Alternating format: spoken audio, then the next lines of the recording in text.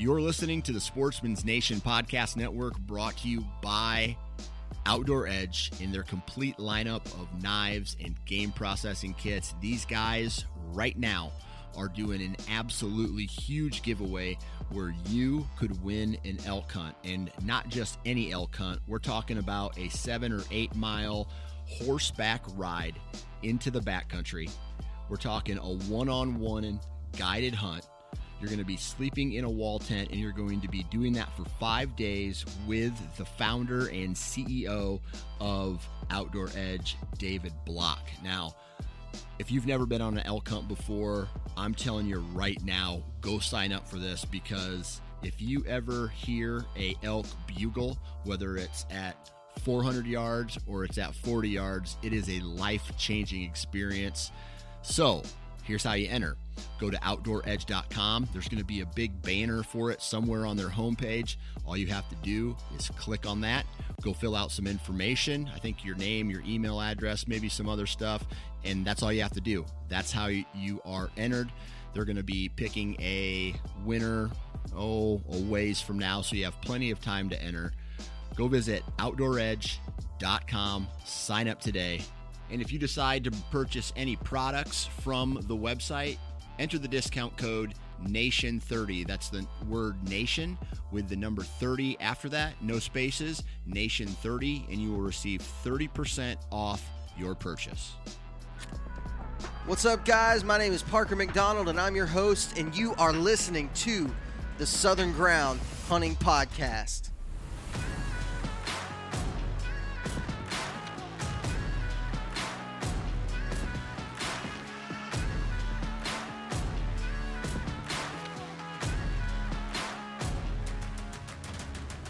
All right, everybody, welcome back to the Southern Ground Hunting Podcast. I'm here with Drew Robbins. Drew, how's it going, man?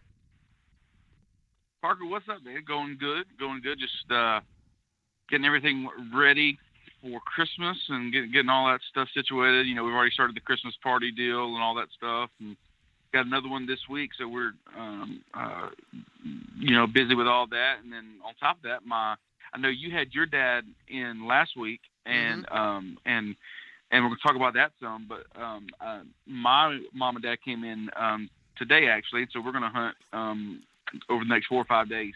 Awesome. See if we can't get some horns on the ground.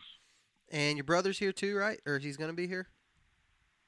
No, he actually had to back out at the last second, and so man. he will not be able to make it. Yeah, it's just me and Pops this coming week, and so we'll probably hunt through maybe Monday. Okay. And should be pretty good. I mean, weather's going to be nice and cool and cold, and so hopefully be up and moving. I actually saw quite a few this afternoon when I was out driving around, and that's awesome. And so that's a good sign. That's a good sign. So hopefully we'll be able to shoot some stuff this weekend. Shoot, yeah, man, that's cool. I know you've got one buck tag left in your pocket for the state of Alabama, so you got to make it count. Like, you can't just go I do, off. man. It's the most, because I've never tagged out before on like filling all my buck tags, and I actually felt like if I would have hunted, because I haven't hunted too much over the last couple weeks, just because my dad was coming in, and I wanted to be able to go with him, and so I just kind of held off. I went off and I killed a doe with my bow and got some more meat there in the freezer on that. And so, but past that, man, over the last couple weeks, I haven't been hardly at all, because I felt like I was on them pretty good, and if I went, there was a good chance I would have a chance at killing another buck. And I'll be honest, man, I want to hunt with my dad, and and so I just kind of held off on that. But it's weird. I've never been in this predicament before, where I'm like, you know what, I'm just going to kind of ease up during the middle of hunting season, just kind of pump the brakes for a little bit. And during the rut of all times. Yeah. I mean, the most of the public that we hunt is in the rut. I mean, it may be pretty close to over. It's probably still heated up a little bit right now, but I mean, here in the next few days, it's going to be over. But where you're at, which is just not far, it's No. just getting started. So Yeah, it is. That's It good. It is. So hopefully we can get Dad on a buck and he can shoot one or maybe a couple, and that'll be awesome. that's cool, man. I hope y'all get them. Hope y'all get on them. Drew, I'm going to ask you 3 questions, okay? And I want you to answer All right. them as quickly and efficiently as possible. But also, I mean, don't hold anything back. Drew, let me ask you this. What is your choice in hunting, clothing, camo, whatever you want to call it? What is your choice? 4 letters. Scree. 4 letters. Scree gear. SKRE. Yep. Yeah, I'm gonna Yep. have to agree with you on that, and I'm gonna admit one thing because I try to be as realistic as I possibly can.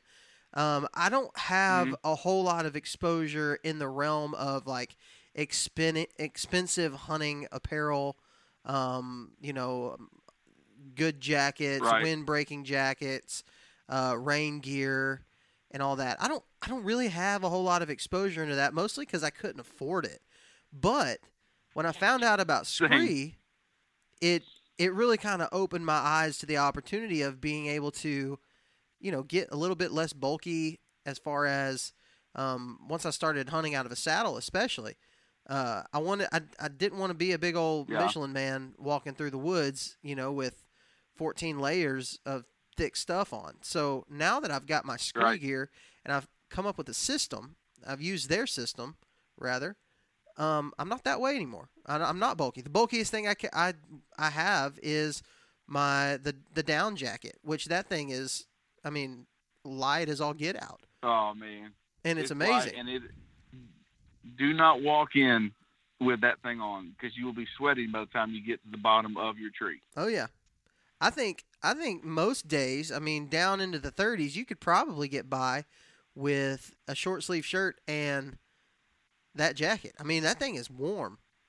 Yeah, and also the merino hoodie, the 300 gram merino hoodie, and then the vest. I've been rocking that during even now. I mean, you know, in the mid 40s, that's what I'm wearing, and it's been so awesome. I actually sold all my other camo and so I can buy the Scree gear because just like you, I've never been the guy that's been able to go out and just buy whatever camo that I wanted.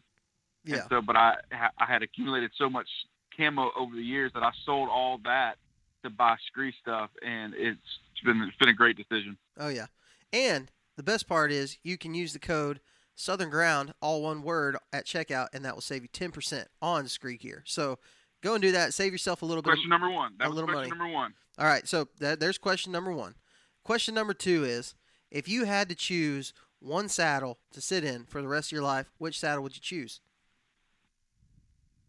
Tethered. A tethered saddle? Which one specifically do you think you would choose? Because I guess you haven't Well, tried all of them.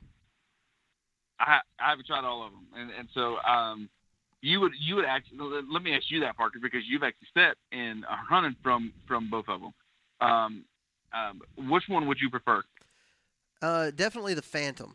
Out of all the saddles I've tried, Yeah. and I've sat in a lot of different saddles, and the Phantom just fits me so stinking good.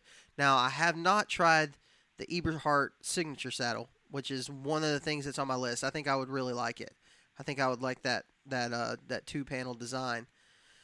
But definitely the tethered Phantom. I'm a diehard tethered fanboy, if you will. Anybody who's on the Facebook groups knows what a tethered fanboy is, and I are one. So, and I don't care to say it. I ain't scared of it. I'm gonna be one, and I'm actually thinking about making a T-shirt, a Southern Ground hunting T-shirt that says "Tethered Fanboy," just because I like them so much. But more than that, they're great guys. They really do care about saddle hunting and getting saddle hunting to the masses, more so than selling their brand or anything like that. These guys are just awesome. So send your support. If you're interested in getting into saddle hunting, go check out tetherednation.com. My third question, Drew, is if there were one kayak that would fit all of your hunting and kayak hunting needs, what do you think that one would be? I would have to say the NuCanoe, and more specifically, the NuCanoe Frontier 12. Yeah, I'd say so too. And we don't even really have to talk about that because it speaks for itself. If you just go watch the YouTube channel, the Southern Ground Hunting YouTube channel, you can see it in action and how much weight that thing can carry. And comfortably carry too. Like, it's not even hard to carry out a deer. Yeah. It's awesome. So if you are interested in getting into it, man, I think people should definitely be checking out NuCanoe before they check out anything else. Duck hunters too, man. Duck hunters, Mm-hmm. don't miss out on it. I'm telling you, it's wide. It's very, very stable. You can put a blind over top of it. I mean, it's so duck hunters. I know with all this, cold weather we got, we got some of the guys on our forums and pages that also duck hunt. So do not sleep on it for a duck blind either. Yeah, and my favorite thing is that it's so versatile, man. I mean, me and Dad took his out and put a trolling motor on his, and I used my outboard motor. Like, what other kayak do you know that comes ready for an outboard motor for you to just throw it on there? I mean, it's just awesome, man. And that thing has saved me so much time.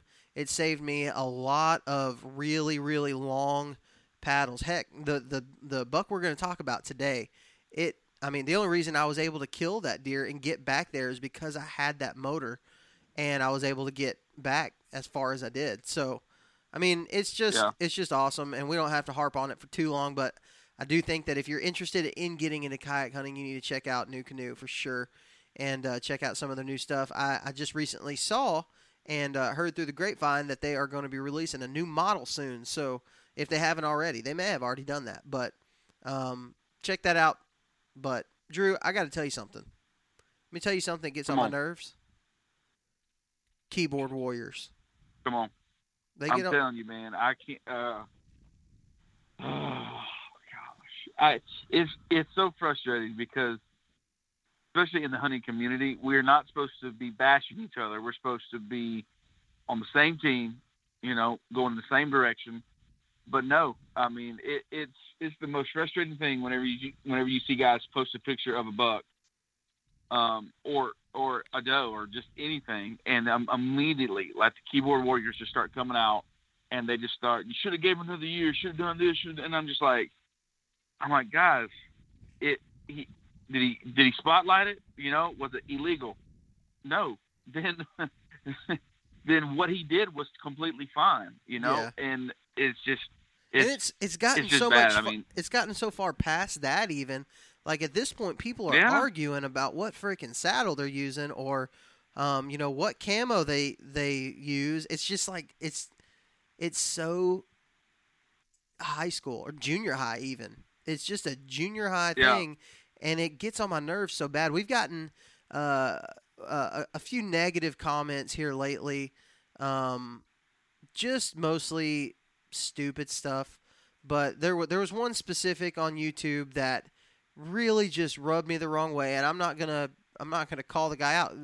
Unfortunately, I have to see this guy in person again, so I'm not gonna call him out on anything. But it's a fella that hunts around the same area, and he just basically accused me of stealing like 3 trail cameras, which was the first thing that really kind of got on my nerves. But just went on there and just took it to a public forum to just call somebody out and bash them, and that's what he did. He eventually deleted it because a whole bunch of people, thank you to, if you're listening to this and you're one of the people who came to the defense on that, I appreciate that, because I didn't, Drew, you're in this kind of the same boat as I am.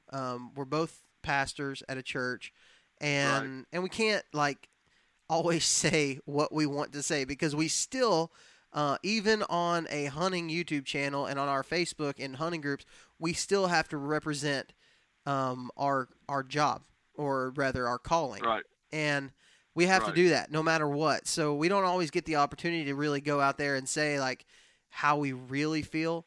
But so enough on that specific situation. If you're listening to this and you find yourself in a situation on Facebook where you can either say nothing at all or you can tear somebody down. Maybe just consider saying nothing at all. Like just don't talk, because nobody actually is going to change their opinion based on what you say. Like nobody's going to go out and buy, if somebody is, let's just say somebody's sold out to the idea of buying a tethered Phantom, and you want to get on there and basically just bash tethered and talk crap about tethered, maybe just don't do that. Or maybe send them a private message saying, hey, I recommend this other brand, and here's why.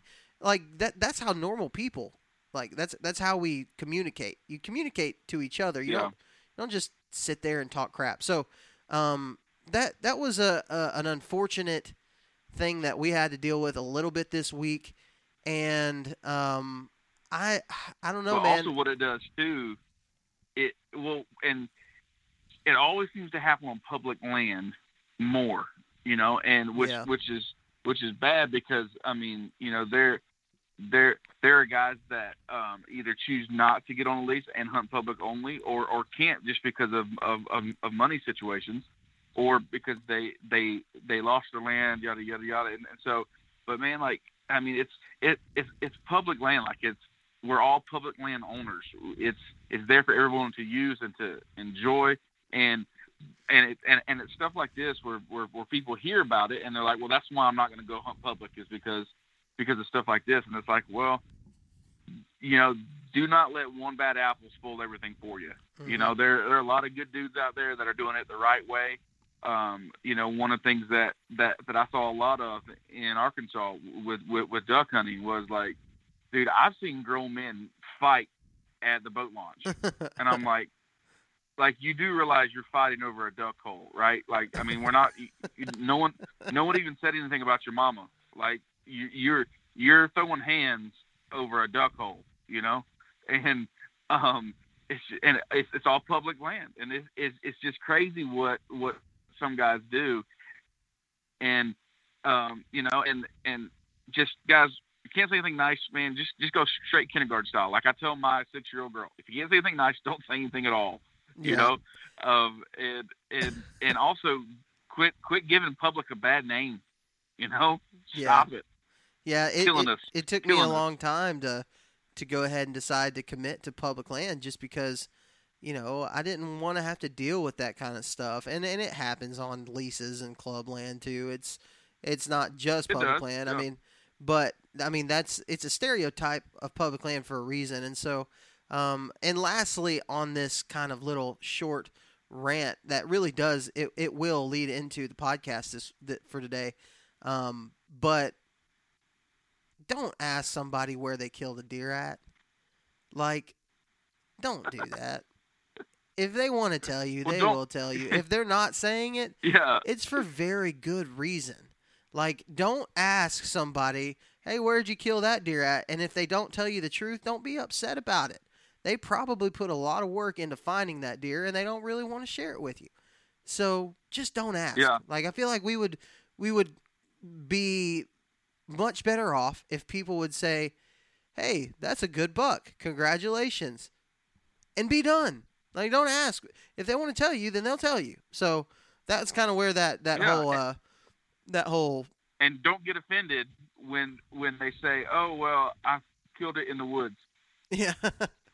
Or don't get offended whenever they tell you a different spot that's actually not the same spot. It's a way of I guess it's a way of conserving or maybe preserving the areas that we have found and we've invested a lot of time in. It's how you preserve that. You don't preserve it by telling everybody. What is it? Loose lips sink ships. So yeah. Just anyways. And there's a lot to be said for that, guys. Just don't be that guy. Yeah, don't be that guy. That guy sucks. I don't want to be that guy. So just don't be that guy. Just don't be that guy. But we do have a good conversation for today that I think you will learn something from, and some of you guys may not. It may be a whole bunch of stuff that you already know, but we've been getting a lot of questions here lately about several different subjects, and I feel like I can maybe tell my experiences through this little recap from the past couple of weeks that we're about to do, and things that I've just seen and the things that I'm keying in on and really learning. I've talked about it just a little bit in the past couple of podcasts that we've done, just me and you, Drew. And but there are a couple of specific things that I want to maybe dive into a little bit more. But while you have one buck tag, I think the last time me and you talked, and we did our podcast 2 weeks ago, I believe we both had one buck tag in our pocket, and right. You had just killed your deer. I didn't really have a whole lot to talk about after the Missouri trip, and it was pretty non-eventful for me. But while I was in Missouri, you were off killing a buck and does, and like you're just no, you killed 2 bucks in that podcast. Like you got to talk about 2 bucks. So that was cool. And you know, I mean, you said it yourself. You've never been in this situation where you only had one buck tag left in Alabama, and it's just a cool spot to be in. And I personally like being in that place because it helps me to be, you know, just a little more, I guess aggressive may be the right word. I'm going after a good buck at this point. You know, when I've got one buck tag left, I'm starting to go into the areas where it's like, okay, this is where the big deer are. This is where I know big deer live, and so I'm going to go in there. And that's what I did. You know, that's kind of how it all happened. So we're going to recap this rut, I guess, Alabama. It wasn't really rutcation. We will talk about rutcation a little bit, but just this Alabama 2020 rut that I got to experience and ultimately tag out on. And also, if you would like, you can go and watch the video on YouTube right now. It's already up, and I'm about to put up the second one. But yeah, Drew, it was a good solid, really first 2 rifle sits that I got to have this year. I had never killed my first 2 bucks in Alabama with a bow. I'll usually kill 1 buck with a bow in Alabama. Maybe if I go on a out-of-state hunt or something like that, I might kill another one. But usually I just kill my 1 buck with a bow, and that's because, you know as well as I do, it's just difficult during archery season to find where the bigger deer are actually at. And you know, I feel like through this season I've gotten a little bit better at it, and maybe next year my encounters will go up more than it has this year. But I was able to kill two of my Alabama bucks with a bow, and that was a fun thing because it was like, okay, now, I mean, once the rut gets here with a rifle, I can start being like, you know, really aggressive with my rifle, which I've never gotten to really do just right off the bat. So, do you remember me telling the story? It was several, maybe a month or 2 months ago, even. I think it was in like middle October. I had an encounter with a deer, with a buck in an area that I had scouted at during the turkey season, and it was a really good area, and I felt really confident that I was going to see a buck. And my first time going in there to hunt it, I actually had that buck come through and bed down like 80 yards away from me. Yep. Do you remember that? You remember me talking about that? Yes. And I ended up sitting there all day long, from daylight till dark. I sat there in early October, so it was hot, and I didn't see any other deer. And then finally, right at dark, as I'm climbing down, that buck gets up, and he walks into range. And obviously, I'm not prepared at all, and it's dark. I can't see anything, so I don't kill him. And I never went back in there until my first sit with a rifle, which was, oh man, I guess it would have been December the 5th. It was my first sit with a rifle. Coming back out of Missouri, I decided to go into that spot because I felt like I could get on that same buck again. Because that area is just, it lays out really perfectly for not a whole lot of deer. Like, it's going to be a big buck area. It's kind of just going to be his little bedroom right there, especially on that wind direction. So it's a wind coming kind of out of the northeast that blows over a point looking over the water, and the water that I access by, and it's just a little tiny block of woods that's surrounded by clear cut. And I've been really trying to key in a lot on clear cuts and figuring out their entries and exits using those clear cuts. And we talked about that a little bit for you because you were doing the same thing, and your bucks, one of your bucks came out of a clear cut, and and my first buck of the season came out of a clear cut as well. And so we've talked a little bit about that. We probably talked to death, really. But I went back into that area, and I got a little bit closer to where I saw that deer at the first time, a little bit closer to where I could be downwind of him and not spook him, and I might still see him. Well, I did. So I saw this buck again this day, and I had my rifle with me, and I could have shot him, but it was just so thick in that area, and I just couldn't tell what the buck actually was. I couldn't see his head very good. I could just see him walking through, and it was about 11 o'clock. It was late. But he came just had an agenda. He was just walking out of the clear cut and back into that little block of woods, probably to go in bed on that point for the rest of the day, and doing almost exactly what I thought he was going to do.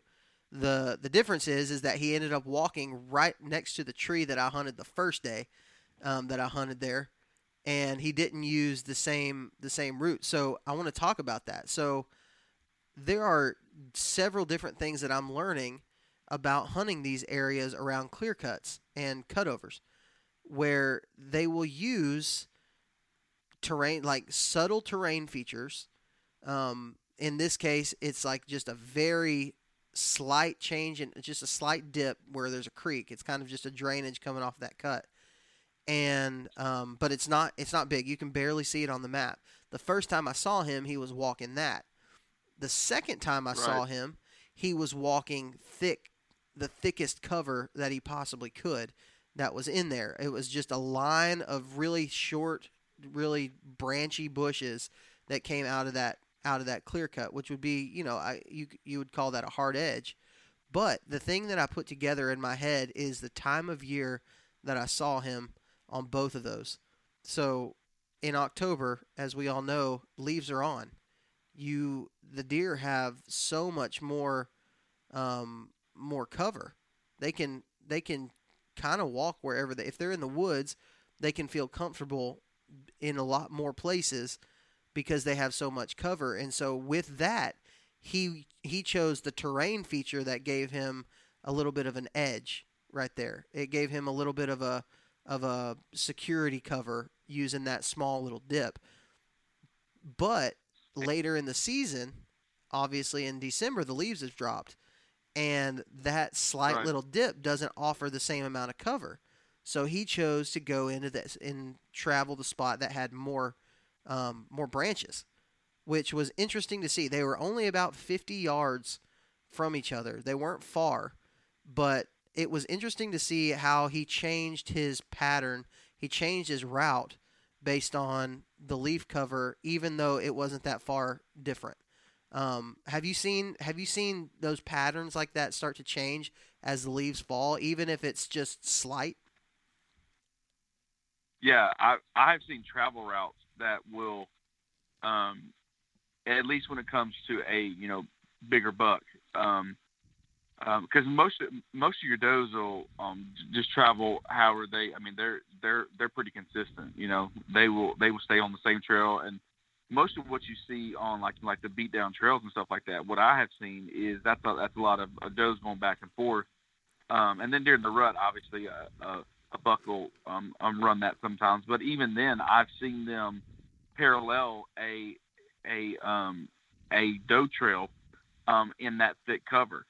And so with a mature buck, what I have seen is that he will always travel with the most cover that's available to him outside of the rut. Like, once the rut hits, he gets he just gets bat crazy, and so there are times where he's just like, hey, I'm after her. And obviously that's the times that we we love being there in the woods because that's normally our most that's our highest probability of killing him is during that.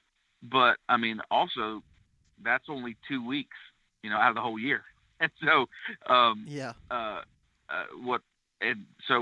what I've seen is those bigger deer always will go with a thicker cover. Like the deer that I shot and missed when I was hunting in the cutover about 3 weeks ago. The deer that I shot and missed was a bigger deer. He didn't come to the creek crossing that I shot the other deer on. So for those that didn't hear that, I shot and missed at a bigger buck on the same morning that I killed my first Alabama buck.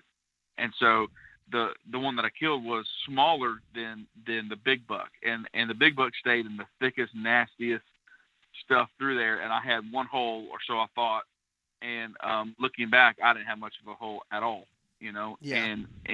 But that's where he crossed at, was right there, as opposed to the smaller buck that walked, right out in the middle of the creek crossing, which I'm like, okay, cool, boom, but that's the difference between a big buck and a smaller buck, is that right there. Yeah, for sure. And I see that kind of stuff happen all the time, and I just see the change. I got to see the change right there, just in how he chose to go in and come out of that big thick bedding area, and so that was interesting. It was a good hunt. I sat there and from daylight till about 2 o'clock, I think, and I had some stuff I had to get done, so I wasn't able to stay for very long, or for the rest of the day. But there was a good chance I could have seen him if I would have been able to sit all day. But after watching the footage that I got very, very spotty footage of him because it was so thick, and he was probably, 80 yards away. I had a couple of opportunities that I could have shot him, but I chose not to because I wasn't positive that he was the buck that I wanted. Probably would have been happy with him after watching the footage. I probably would have been okay, and would have been able to live with that decision had I shot him. But I'm glad I didn't. Mostly because I'm not a good gun guy, Drew. Like I'm not the guy that goes out and buys a whole bunch of guns and cleans them every weekend and does all this and that and whatever. Like whenever when it's deer season and I'm bow hunting, like if I've got a bow in my hand, I'm concentrated on that bow. So we did that velvet hunt in August with Adam. I went with Adam and Jonah, and Adam killed that big deer, and it was during Hurricane Laura, and it rained on us the whole dang time. Like it was just miserable rain. Well, once I was done with that hunt, like it was bow season. Like I went to Kentucky the next week with my bow, and so I was so concentrated on getting all my arrows set up right and everything that I didn't even take out that rifle again. And while I was on that hunt that we just talked about with with that buck that came out, which was my first rifle hunt in Alabama this year, I noticed that there was a ton of rust all inside the barrel. And there wasn't rust on the outside, which I wasn't really like all that concerned with it because it didn't rust on the outside, but on the inside, I was like, crap, man, that's rough. So I actually took it to a gun shop later that day and showed the guy, give him a shout out, John Mitchell there at Vans, and he was like, yeah, it's pretty rough. I don't know that you'll be able to like. It's probably it looks pitted in there and stuff. Like it was bad. It was bad rust, and I know that's a party foul for those 2A guys and stuff. But I'm not really much of a gun guy. Like I don't buy new guns. I've had this same rifle for my whole life. It's the Old Testament. We talked about it a little bit, and the guy named it the Old Testament. Mm-hmm. But yeah, I'm not good with guns. So I actually went out and I was like, you know what? I got a little bit of early Christmas money. I'm going to buy a new rifle. So I bought a new rifle, and it's another 30-06 because I like 30-06, and it has like it's not scree pattern, but it looks exactly like scree, and it's just a sweet gun. So I went out and bought that and sighted it in the next day, which was a Friday. That I could have been. I wanted to be hunting, but I just actually it's a funny story. I went out. I drove to the land. I drove an hour to the public land that I was going to hunt, and man, I just started feeling guilty. Like I just started feeling like, man, I haven't even shot this thing, and it was bore sighted. Like I could have hit a deer, but I just started feeling really guilty about it. I was like, you know what? No. So there I was at 4:30 in the morning. I already had my kayak unloaded, and I just got back in the truck. I loaded it back up, got back in the truck, and went home, and sighted it in that day. Got everything ready, got confident, and come to find out, I could have killed a deer at probably 100 yards with how it was bore sighted. It was fine, but I didn't hunt that day, and instead I started making arrangements and making my plans for Saturday, which was going to be a really good wind for a spot that I was really excited about, and I think I've talked about it this year. I think I've talked about it on the podcast actually this year. This spot, it is a long boat ride, like just it's a long ways. It's over 4 miles, and 4 miles in the dark, and one of the things that people don't really tell you to expect about hunting with water access is that in the morning it's going to be foggy on the water. Like very rarely do I have days when it's not foggy on the water. It's almost always foggy. You can't you can use a headlamp or have lights, like some type of lighting system on your boat, but it's not going to cut through that fog. It's just going to make it harder to see. It's almost easier to just do it in the dark and use the moonlight and the starlight to do it, because you can't see tree lines, you can't see like silhouettes of anything when you have a light on in that fog. So I don't care if you've got a motor or not, whatever you're using, you're going to have to take it really slow and to be safe on the water at dark early in the morning. It's a little bit different late at night. Late at night, it's not, the fog hasn't had a chance to set in most of the time, but in the morning, it's just going to be there. And so when you start looking at, over 4 miles in a boat, my motor will push me at about 10 miles, probably more like 8 to 9 miles an hour at full speed. So in the fog when it's dark, I'm going super slow. It ended up taking me about an hour and a half to get back into the spot. So the way the spot lays out, like I said, it's a long ways back there, and it's very small. It's not a big chunk of public that's right there, and it's pretty difficult to access. Actually, it's more of a hike, like a vertical hike, to get out of the water and on top of the mountain. It's just tough, man. It's a hard hike. It's bluffed out, so you got to climb bluffs, and I think it kind of keeps some pressure out of there, just how steep it actually is to get up to that spot. And it's just a long ways back there. And guys, even using a boat, are most of the time it just deters a lot of people. And so I actually went and hung a trail camera in there before I went to Kentucky, and scouted it out quite a bit. Found a lot of fresh buck sign in there, and it was awesome. I mean, it's so thick. It's super thick. It crowds up next to some private land that has a clear cut on it, which I love. And I'll just kind of briefly describe the property. It's a drainage that comes down out of that clear cut, and on top of either side of that drainage, it's a steep gully. I mean, it's nasty. And on top of it, on either side, there's just thick, nasty woods, pine thickets up there, real short pines, lots of undergrowth. And the hardwoods that are in there, I wish I was better at my tree identification and stuff, but it's just really thick. It's lots of beech trees in there, and it just makes for really good cover. And conveniently, on where that thick stuff starts, it's all pretty thick. None of it's wide open. It's all pretty thick. But hold on, I think my daughter's trying to come in here. It sounds like she's trying to come into this room. Either that or I have a ghost that lives in my house. Anyways, it's all pretty thick, and conveniently, that hard line to that thicket is on the top third of the hard line is like on that top third line. So it makes it to where the deer can travel this hard edge right here. They can travel that with the wind coming over, the thermals coming up out of the bottom, and they're traveling on the line. So it's like just one of those spots that you look at and you're like, this is everything that I've ever wanted. It lays out just perfectly for a cruising spot or just a spot where a deer would just prefer to walk at. And sure enough, you get up there and there's a very, very distinct trail that follows that top third, that military crest. And it's slight. The military crest, the actual bench, is not super noticeable, but the line, the hard transition line, is very noticeable.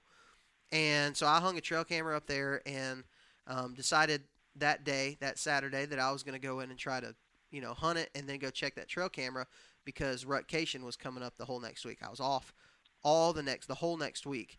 And Dad was coming into town, and at the time he was going to bring his bass boat, and we were going to be able to get back there super easy, or a lot easier than using the kayak.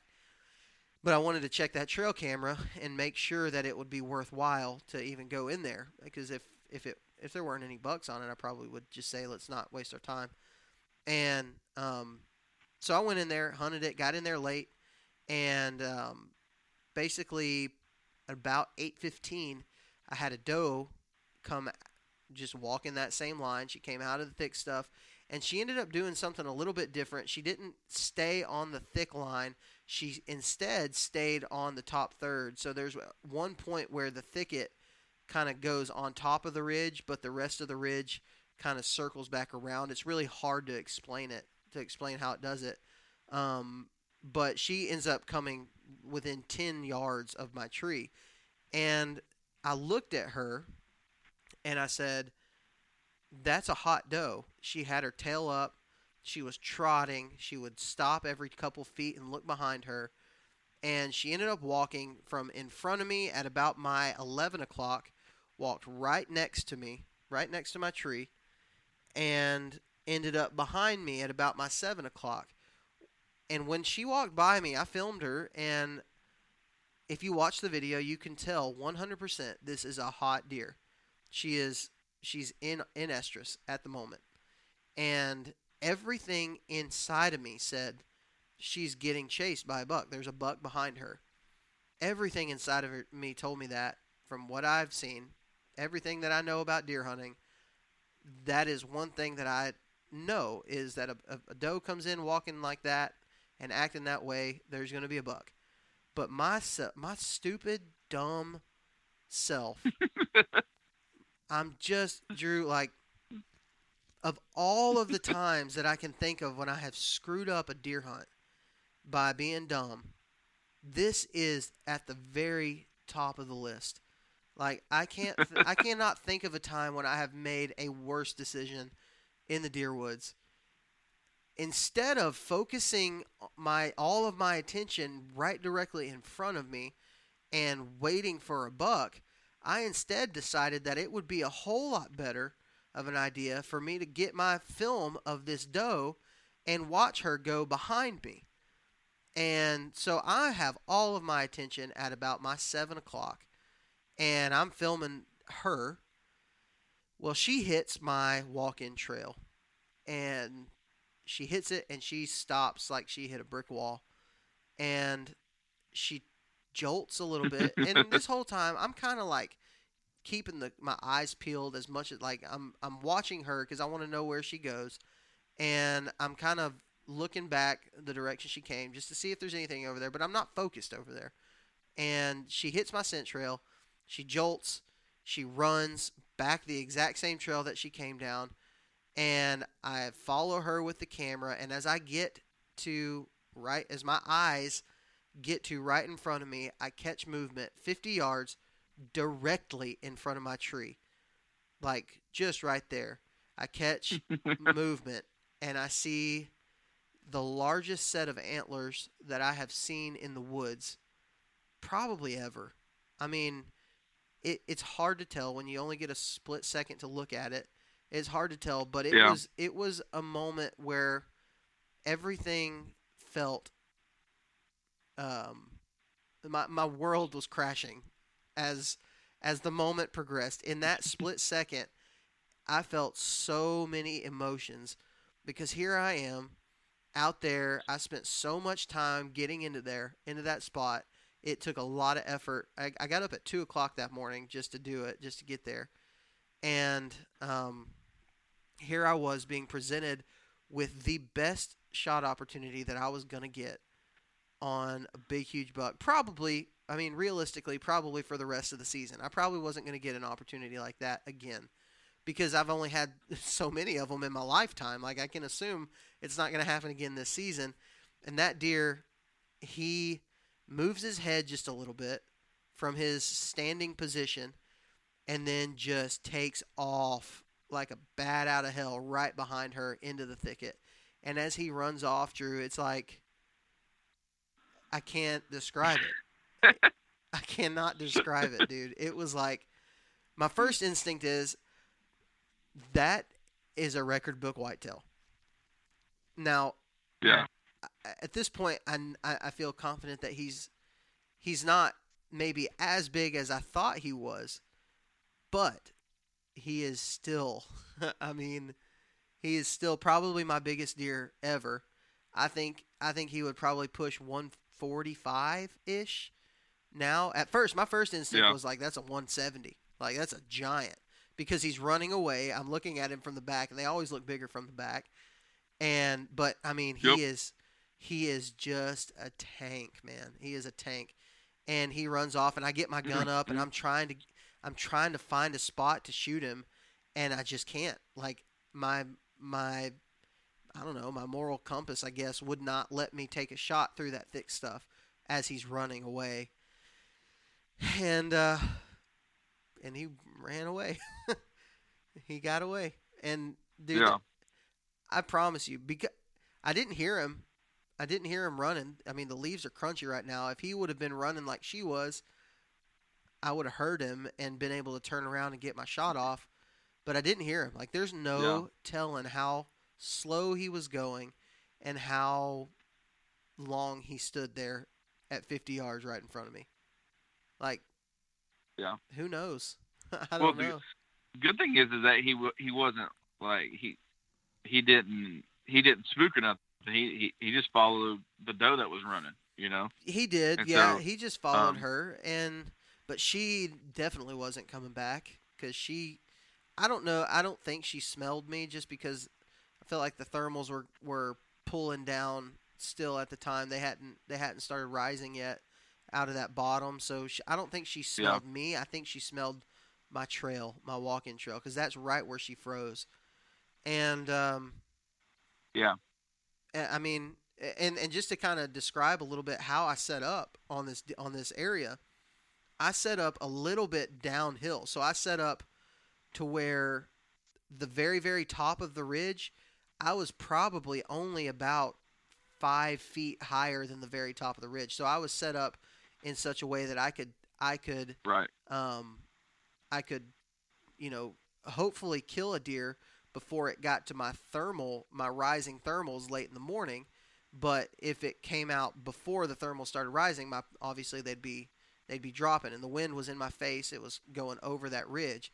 And so I felt like I was in a pretty bulletproof situation unless the deer followed that same path that I took to get in, which was, it was a chance I had to take. It was my only route to get in there. But that deer, man, I ended up, I got a trail camera up there, and he ended up walking right by it that morning, 30 seconds before he came in front of me. And so when I pulled the camera, I definitely had a picture of him. And he was large, man. He was so big. If you go on our YouTube channel, I put a picture of him in the video, but also I posted a couple pictures on Instagram at Southern Ground Hunting on Instagram, so you can see the picture of him there. But he's a good one, man. He would have been my best deer ever, and I just screwed it up. Like, for a guy that has had Yeah. I've had some pretty good success this year, and I felt like everything for the most part has been going my way. In that moment, none of that mattered, and I was the worst hunter ever. Like, Yeah. like anybody could have killed that deer, especially with a rifle, if they would have just paid Yeah. attention. And so I think, I'd like to say, hopefully, I learned my lesson here in rut movement. If there's a doe that comes in acting like that, I can guarantee you, if it ever happens to me again like that, screw her, man. Like, I'm not watching her. I may try to get a little bit of footage of her as much as I can, but my focus immediately is going to go behind her and just watch the area. I don't Yeah. care what she does. I'm not there to kill her.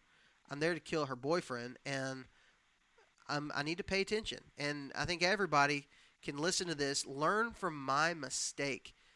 If you're a hardcore deer hunter, you're going to see a doe like this at some point. Pay attention. Like, don't watch her. Like, she doesn't matter. You're not there to kill her. Maybe you are. I mean, if you're there to kill a doe, then I guess kill her. But if you're not, if you're there to kill a big buck, you need to be paying attention to where he's going to come from. And if I would have just been doing that, man, there's no telling how this hunt could have ended up. So, fast forward a little bit, I'm sitting there, man, and I'm like, crap. Like, that's literally the opportunity I've been waiting for my whole life.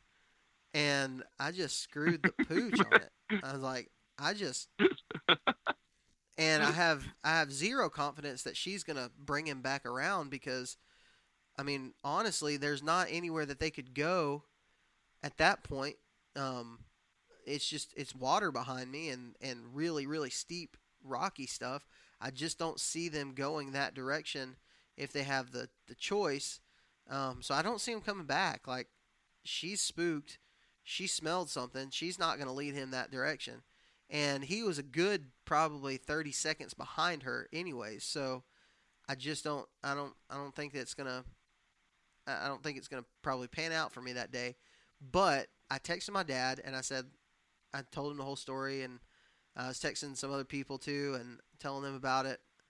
And I said, well, now I've got to make the decision, Am I going to sell out to this one buck, which has not been anything I've ever done? I'm just not that kind of guy. Am I going to sell out to this one big buck that I have seen that I know lives in here and say that I'm not going to shoot anything until I see him? Or am I going to keep my same standards of I'm going to kill a deer that is a good one that's going to make me happy? I'm going to kill any respectable buck because at this point, I'm at the beginning of the rut, the very beginning of the rut, and I've got a hot doe that just came by me in an area that has a very, very good buck-to-doe ratio. So I can safely assume that I'm going to see another buck today. What am I going to do? I literally texted my dad that, like, I got to make a decision right now on if I'm only going to kill him. And as I'm sitting there kicking myself, probably 15 or 20 minutes later, I catch more movement on that same trail. And I quickly made the decision when I saw the buck that was running that trail. I mean, he's a good deer. And he came running by and did the same thing that doe did. And he was not slowing down. And I tried to mat and I tried all kinds of stuff. And in that moment, I made the choice that, yeah, he's a good one. I'm going to kill him. And so I shot him, and long story short, you can watch the video if you want to see how it all panned out. He ran a little ways. I put a terrible shot on him the first shot, and I was able to get another one into him and ended up killing him. But man, dude, what a stinking hunt! Like, I'm telling you, man. This deer that I killed, he's the second biggest deer I've killed in Alabama. And so it was one of those things where I was like, do I take this opportunity on the, one of the biggest deer that I've killed in this state, or do I wait for the biggest deer that I've killed in my life? And, right. Guys, I've had a couple guys disagree with me and say, like, no, why did you kill that deer? You got that other one running around in there. And there was a couple of things, honestly, that went into that decision. Number one, I really wanted to get to hunt with my dad whenever he came. He was coming the next Right. day, I think. It was the next day or the day after that. And I wanted to get him, on film killing a deer. That was a pretty big reasoning for me. And the second reason is as hard as it was for me to get back to that area. People know, like, if you know me and you know how I like to hunt, like, I don't really hold back anything. Like, I grind pretty hard as I can. I try to get out there and grind, and I don't worry too much about the time that I have to wake up or how long it takes me to get there. I'm going to adjust, and if I feel like I have a good opportunity to kill a deer, I'm going to do that. But when you start getting into December, because our rut in Alabama is so late, and also because I hunt several states, and so I've been grinding since August. I've been going at it Yeah. hard since August. I only have so many, 5-mile kayak trips and, 3 hours of sleep days that I want to do. I mean, I like to say that I grind hard and I try to, but at that point in December, I'm wore out. I'm ready to be done. I'm ready to spend time with my family, and that was another thing, man, that just kind of went into it for me. To tag Yeah. out, I wanted to be done, and I wanted to be able to just kind of take a break for a minute, and this deer was more than good enough for me. I was very, very happy with this buck. I mean, he's a good solid mountain deer. He's a 7 point, which was kind of surprising to me when I walked up on him. But he's got freaking thick bases. His bases Mm-hmm. are just super thick. Probably one of the heaviest antler deer that I've ever killed. He's got a really cool. He carries his mass really good into his G2s. He's got one G2 that blades really good. And it's just fat. It's just super thick. And man, I'm tickled to death with him. I'm super happy about him. But I cannot tell you, Drew, that I have not thought probably at least 10 times a day since that day. I haven't thought about that big buck. And like, man, what if? What if I would have just been smarter? If I could have just been a little bit smarter in that moment, I would have been tagged out with the biggest buck of my life. But I always come back to, man, at least I got the encounter, At least I get that. Like, I Yeah. I was stupid, but I still, when I missed that big deer in Kentucky at the beginning of the season, I thought about that deer until the next time I killed a deer. I mean, I beat myself up bad about that. But I always came back to, like, I still kind of beat him at his game. Like, at least I was close enough to shoot. If I would have been paying attention, we'd have had a dead deer on the ground. I almost beat him, and so being able to say that about a big, huge, mature buck, especially on public in Alabama, that's a cool thing. And so, I've got the encounter. Hopefully that deer lives. If he lives, then man, I've got a good buck to chase next year, and I'm Oh excited yeah. about it. Yeah. There's a couple things that came. Yeah. Go ahead. No, I was gonna say if he makes it through, he's gonna be a sure enough giant. I mean, a big deer. Yeah, he will be. He'll be a stud, and this area, the things I know about this area, there's a lot of studs. There's a lot of big ones, and so my plan is to have a camera in there a lot earlier next year and just kind of get some inventory of the type of deer that are in there. Because one thing about me is, if I know the type of deer that are in there, I can start to really put the puzzle pieces together early and kind of come up with a plan, with a game plan.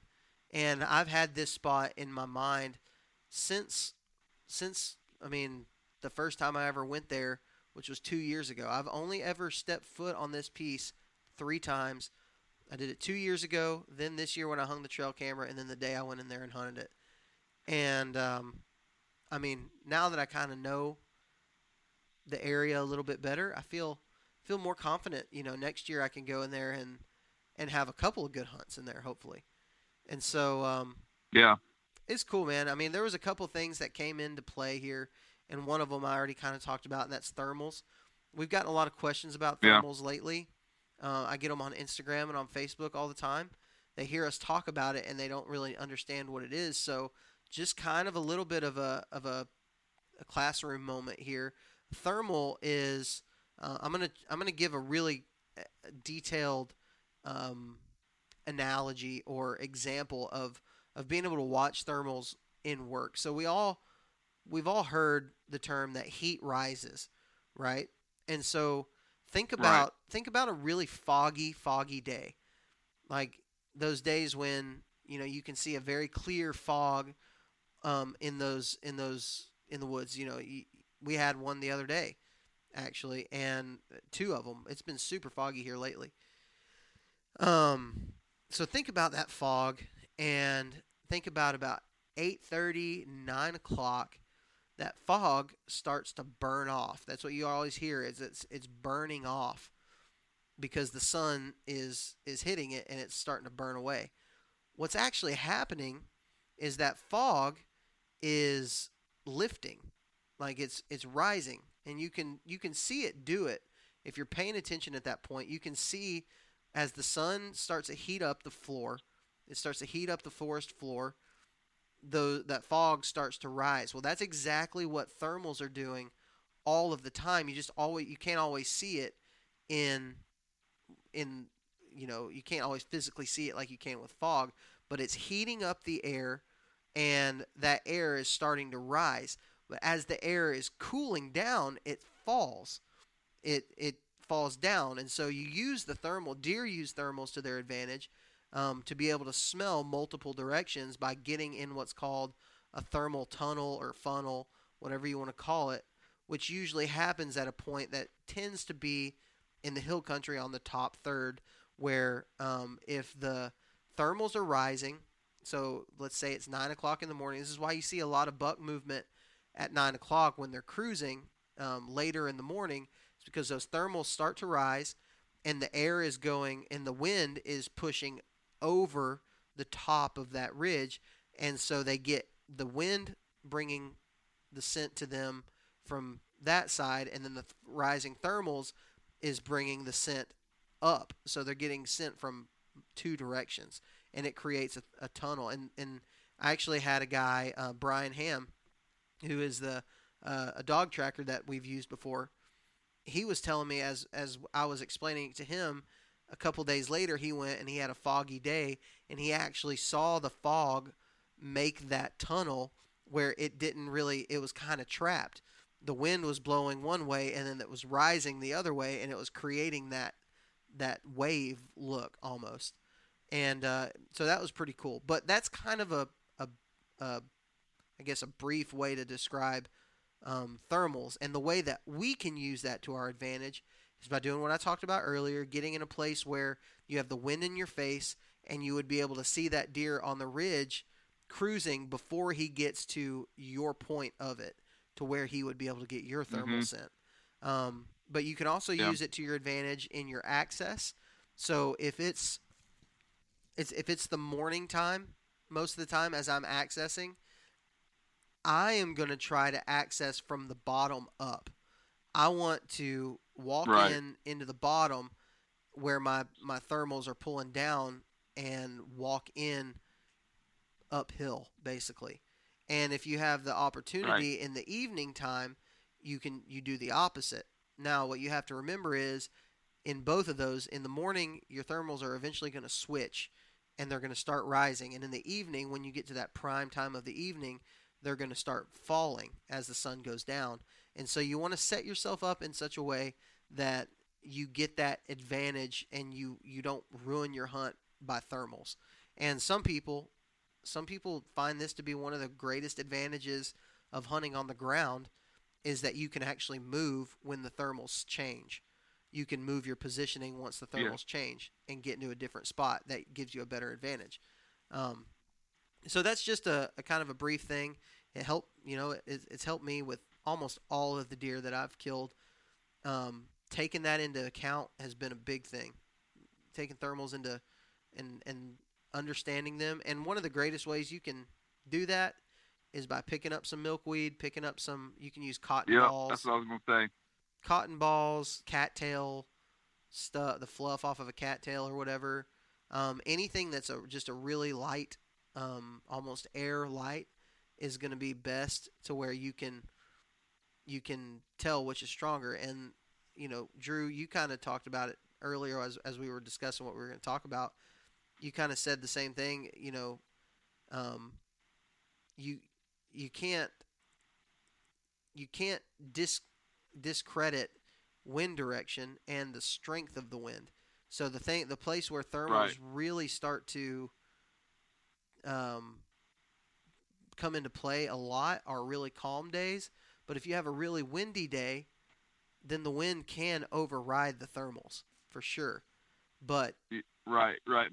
But also too is if you have a really windy day, and let's say you want to hunt in a bottom, well, a lot of your wind will be going over the top of you or the top of that bottom, and so you have to be conscious of where your thermals are going at, because the same reason that you're wanting to escape the wind is the same reason that those deer are going to want to escape it too.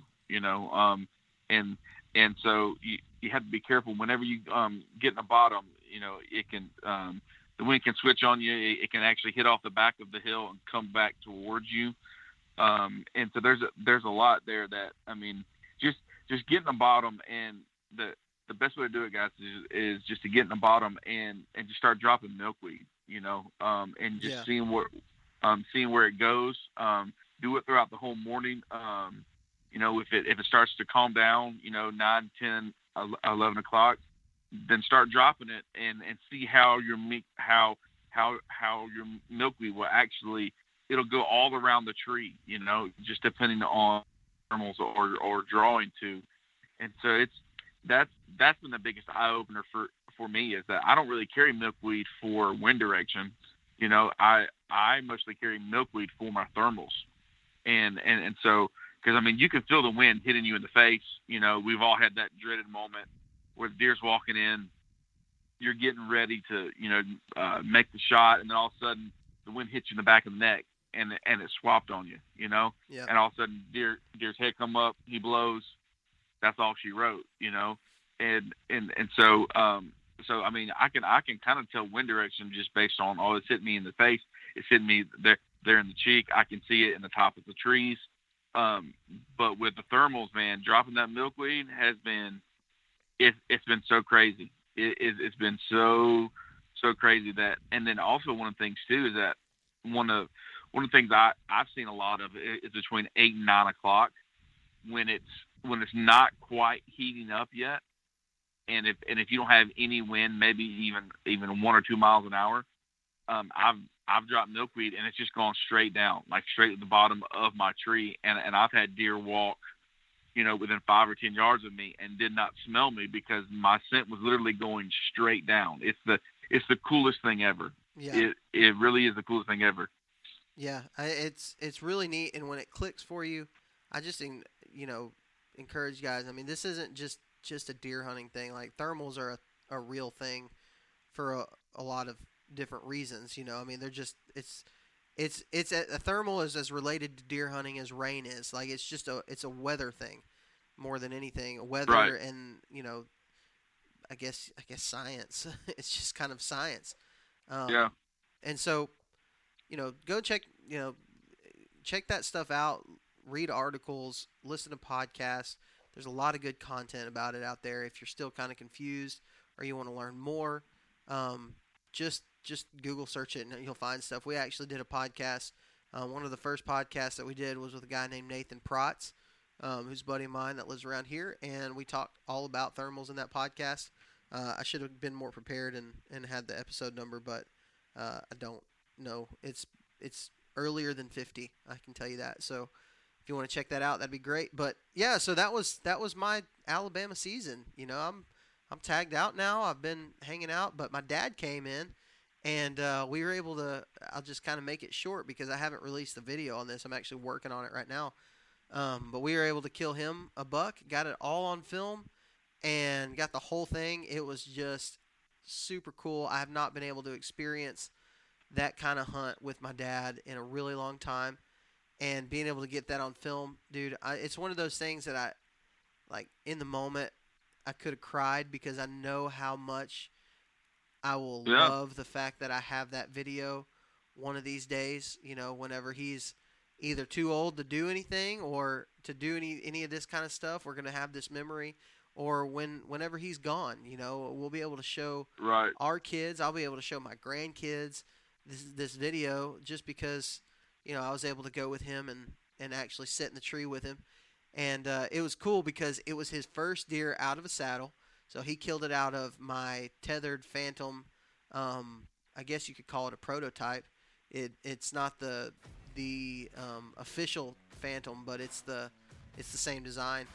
And he got to kill it out of that, so that was really neat. And he also got to kill it using kayak access because he was not able to bring his bass boat because he couldn't get his trailer lights to work. So he ended up bringing his new canoe, and it was his first ever deer to kayak out, and that was awesome to get to experience with him. He was so excited. We both were. We were both just over the moon, happy about what happened, and it couldn't have worked out better. So that was fun, but you can look out for that video pretty soon. It's going to be up on the YouTube channel. I don't want to give too much away because it was fun, it was exciting, and I got to experience with my dad. So I was happy about it. But looking forward, heck yeah, man. Looking forward into the season, Drew, what's your plans, man? Like, how are you planning to go out and fill that last buck tag? Well, I'm gonna have Dad here with me, and so Dad's we're gonna hang out over on the club some, and then we might venture into there's a piece of public. Dad's got a bad knee, and so it's hard for him to get up and down, and you know walk long distances and stuff, and so we're gonna go to the club some. I haven't hunted one of my permission properties. It's a 30-acre piece. I haven't hunted it at all this year. I've stayed out of it, and so we're going to go over there to that one, and we're going to hunt that one. It actually just had a clear cut, or it just got clear cutted next to it, and so there's a big 40-acre piece there, and it got all cut this year, and so it's really changed the deer movement a lot. It's put a lot more deer on that 30-acre piece, because all that 40 acres was literally just bedding. I mean, it was just pines. Yeah. And so they were going up in there to bed. So it's really changed the dynamic of that 30 acres. And so we're gonna hunt that some. I'm actually gonna be quite picky, I think, because my standard for this year is that I want each buck to be bigger than the previous, and so hopefully we can make that happen with a big buck. But I mean this week really is about putting Dad on some deer and letting him get some shots at some bucks, and so I'm gonna try to do that, and then if I can't fill mine during that, then I'm gonna go back to I've been ground hunting a lot, man, lately. I don't know, I got the bug again, I guess, and so I've just loved shooting them from the ground, and so that's what I'm gonna do. If I can't fill it during this week, I'm gonna hunt back. I'm gonna get back on some public and I'll jump back into there and just try to shoot one from the ground before Christmas, because once Christmas gets here, it pretty much wraps it up for us, just because the deer movement really just goes off a cliff, basically.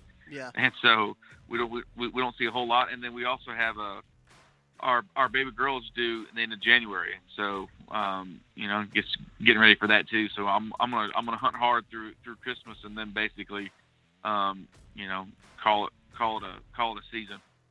Man, well, I hope you get it done, dude. I'm headed to Tennessee next week, so my wife gave me the green light, which was super cool of her. Let me tell you this. I've had a great season, and it is almost all due to my wife being a freaking rock star of a wife. Like these dudes out here would be lucky to have her, because she's just been awesome. She's been so great to me through this deer season. Like she is, she's just awesome. I can't say anything more than that. She's just the best, and she gave me the green light. She's going to be going to Florida, and I'm going to go to Florida too, but I'm going to go after I hunt in Tennessee. She gave me the green light to do that, so I'm super excited about it. I'm actually going to go one day this week and hunt with some buddies, and then after that I'm going to be in Tennessee for 3 days with Hunter Lindsay. Me and him are going to go down there and try to stack up some Tennessee deer. So I'm excited about it. It'll be pretty cool. But that's going to be probably pretty close to the end of my season. After that's over, like I'm probably going to be just about done. If I can get some hunting time in Florida, I'm going to, because you know how I am with Florida. I really want to kill a deer there, but man, I don't know. I mean, it may just be all about family whenever we're there, and so that's gonna be pretty much it. I'm excited about it, man. I'm jacked. I hope you're able to kill one. Especially, it'd be really cool if you and your dad could both get one here pretty soon. Yeah, man, that would be awesome.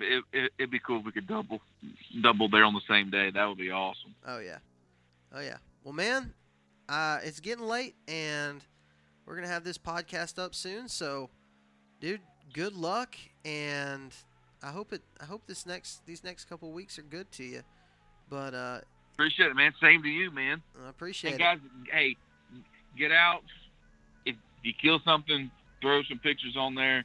Don't be a keyboard warrior. We don't like that. Obviously, we already discussed that. So don't be that. But man, we would love to see. We don't care if it's a doe or a 4-point or a 14-point. Man, just throw it on the Facebook page. Throw it on, or tag us on Instagram. We would love to see them. Absolutely. And if you are going to be out there chasing some deer around here in the late season, for some of you guys, it's probably not even the rut yet.